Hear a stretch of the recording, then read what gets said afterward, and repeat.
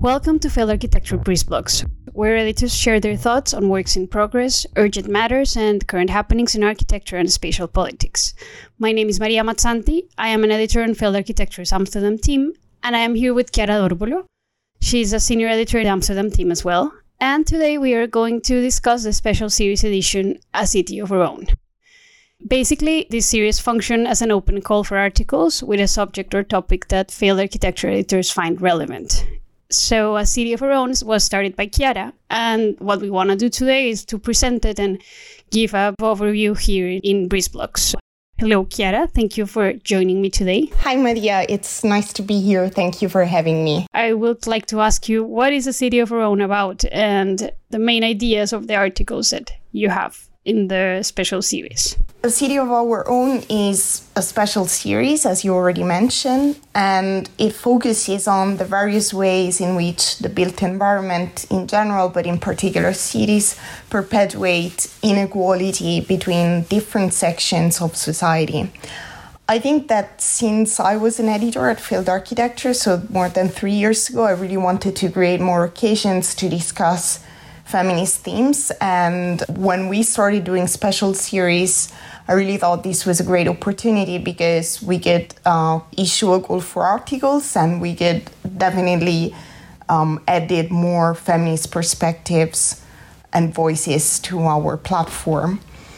We had also recently received 2 unsolicited pitches on related themes.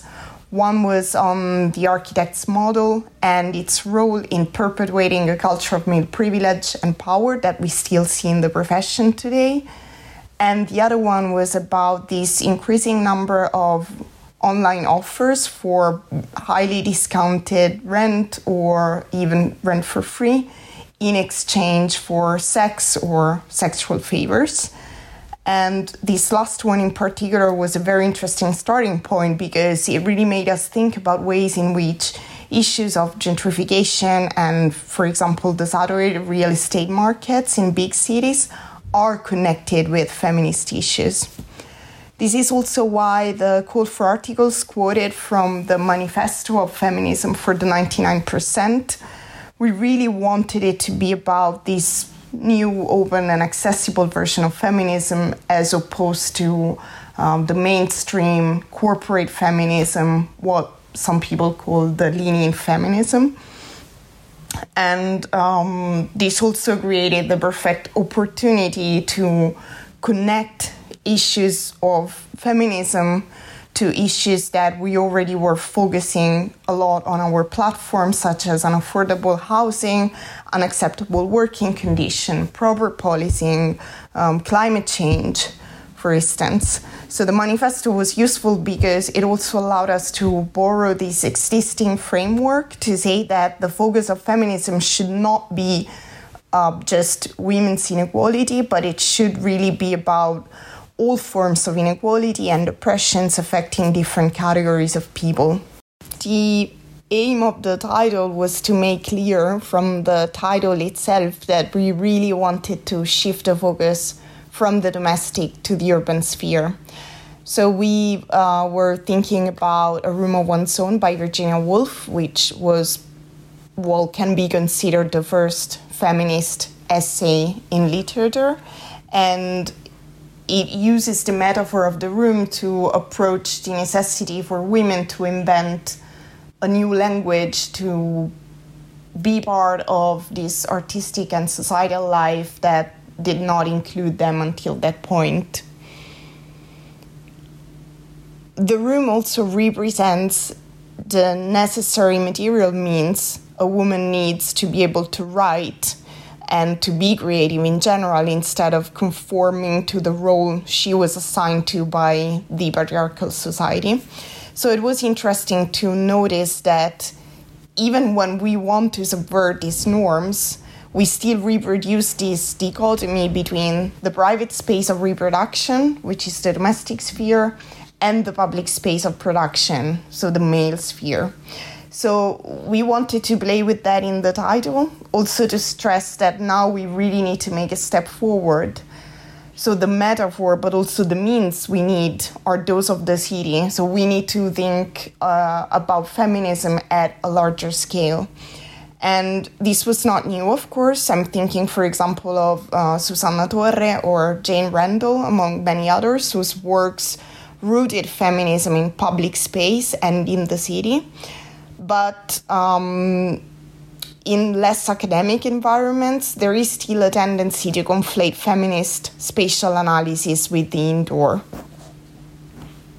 Yeah, and we also decided not to call it a city of one's own, but a city of our own, because we really wanted to put some emphasis on this plural perspective and on the fact that feminism should not be about women's issues, as I mentioned before, but about all the people finding themselves at the wrong side of oppression and discrimination.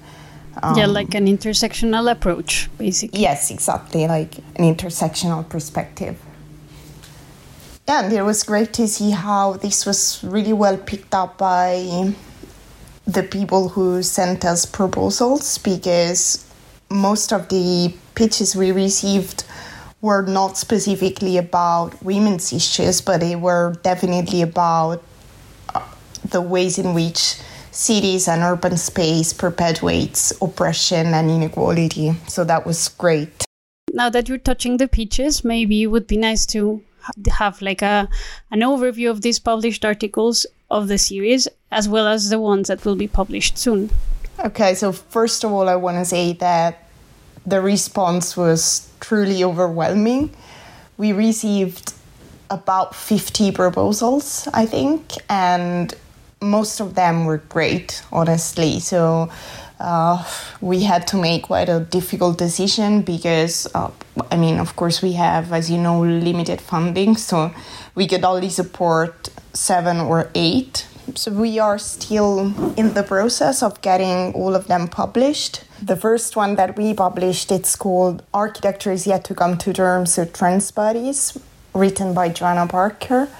And I think it is so far one of my favorite pieces on failed architecture because of its very personal perspective. It talks about how difficult it is today to be a transgender in the architectural field from the perspective of someone who actually transitioned while attending architecture school.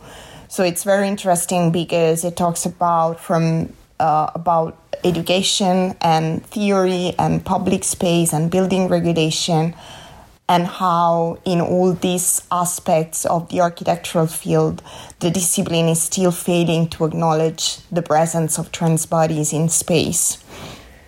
Then the second piece is called Claiming Cinematic Space, Agnes Varda's pioneering take on women's urban experience, and it was written by Remy Guerreiro.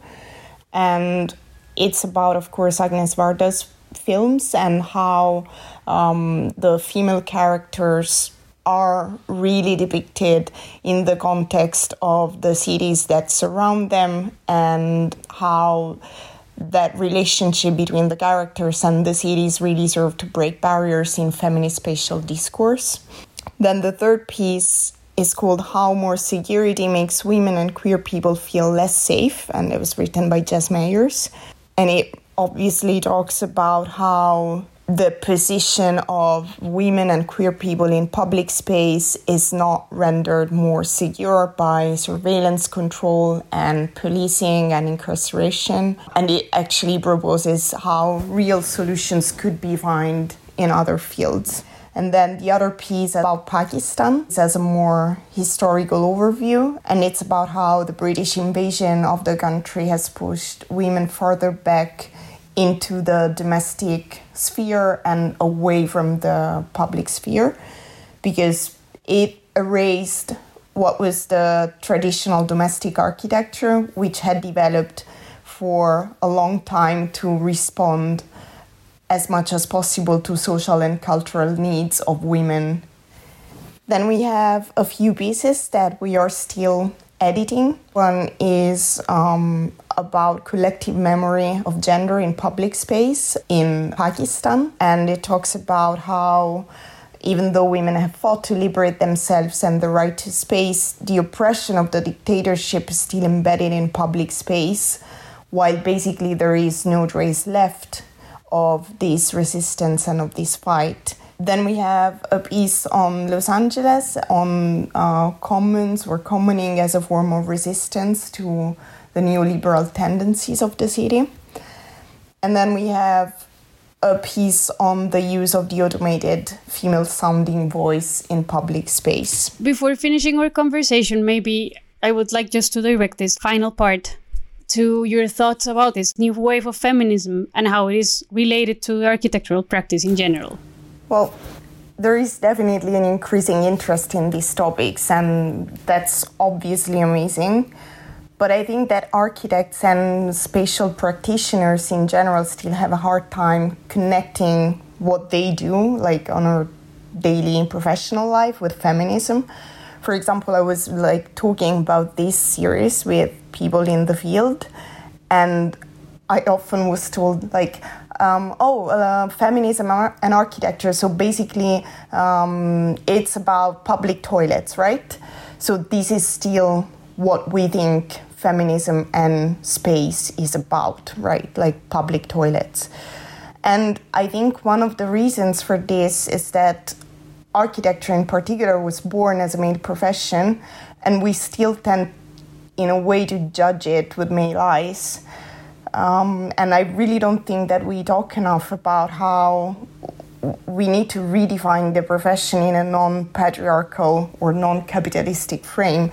So, for example, there is a lot of talk about visibility of female architects, and also thanks to the Black Lives Matter movement, there's also talks about discrimination in the work environment, about oppression and about intersectionalism, and that's great and necessary, but we never really talk about how everything related to architecture is still based on a male model of success. So, for example, the whole idea of competitions and the idea of the lone genius. And the problem with oppression, in my opinion, is that it's so inherently present in how things work that it's basically impossible to fix it, including just more diversity in the workforce. There is also this very important line of criticism to what has been defined as the Zaha trap, in which architecture feminisms tend to fall. So basically you can have visibility in architecture if you're a woman or if you're a person of color, but you have to be at the very top. So of course this is a big issue, and generating more visibility for those not at the top is essential. But in my opinion, it's also about reinventing new forms of looking at visibility and success, and new parameters to decide what and who is at the top. So, for example, what if this top is not about prevarication and profit? What if it's not about competitions or building more square meters, but it's really about challenging the status quo? So I think at this point I'm more interested in what could be defined as a feminist practice or a feminist approach, and how we can redefine success from a feminist perspective.